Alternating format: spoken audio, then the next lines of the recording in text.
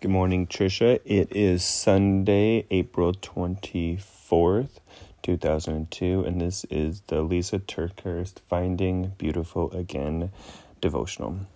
Number 34, Suspicious of God. My heart is steadfast, O God. My heart is steadfast. I will sing and make melody. Psalm 57:7. I trust God until I don't. That doesn't feel like a very Christian thing to say. But if I don't acknowledge the struggle, I can't address it. I don't think I'm the only one.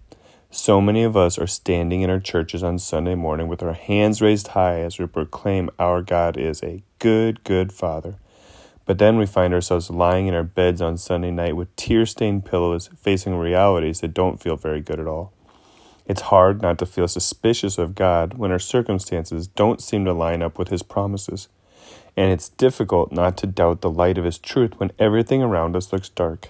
Which brings us to Psalm 57, a passage penned by David in the midst of a season when his circumstances and God's promises appeared to be in complete and total opposition.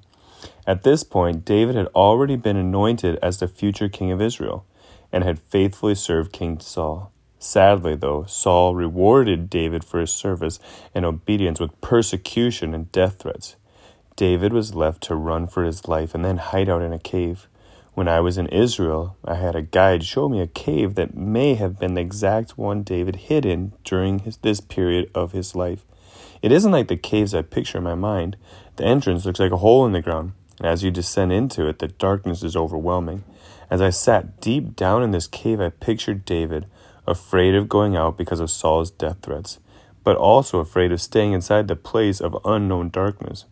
Scripture also reveals David wasn't hiding alone. This anointed, but not yet appointed king was leading a pretty discouraging group of men.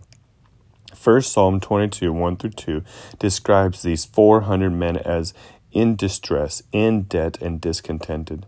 Not exactly the positive, resourcefulness, and hopeful type of people you want to have with you during one of the darkest seasons of your life. I wouldn't judge David for 1 second if he had cried out to God in total frustration, saying, I don't understand any of this. I'm leading a bunch of unsettled and unstable people. We are hiding in a cave, and I'm feeling utterly defeated and completely hopeless. But the words he wrote in Psalm 57 are neither exclusively a psalm of lament nor a psalm of thanksgiving. David didn't deny the darkness of his situation, but he also refused to allow his soul to get stuck in a place of despair. Instead, David chose to declare praises about the true nature of the character of God.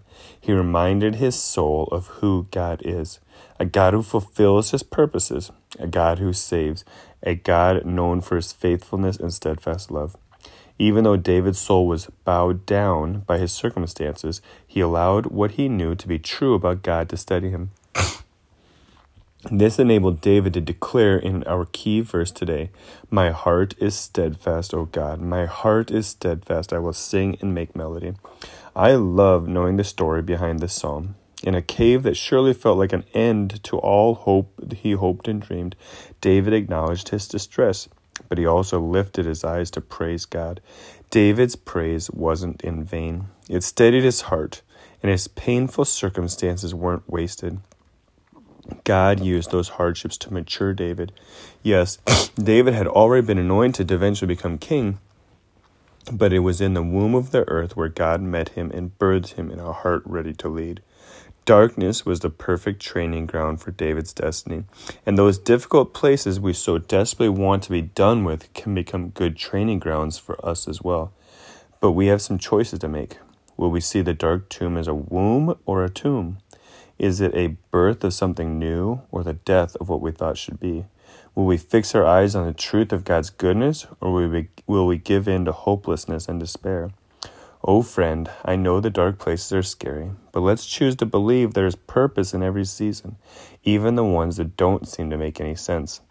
Let's ask God to birth something new inside of us, allowing Him to do a work in us that will better prepare us to walk out His promises. And instead of being suspicious of Him, let's lift up our praises to Him. Praise may not shift our circumstances, but it will definitely begin to change our hearts. We don't always get to choose our situations, but we can choose how we live through them. Father God, thank you so much for reminding us that we are never forsaken or forgotten. You see us in the dark places, and you promise there is purpose here. Bring your life and light where all hope seems lost, Lord. Show us how to live authentically today, making room for both sorrow and praise to coexist together. In Jesus' name, amen. Love you, Trisha.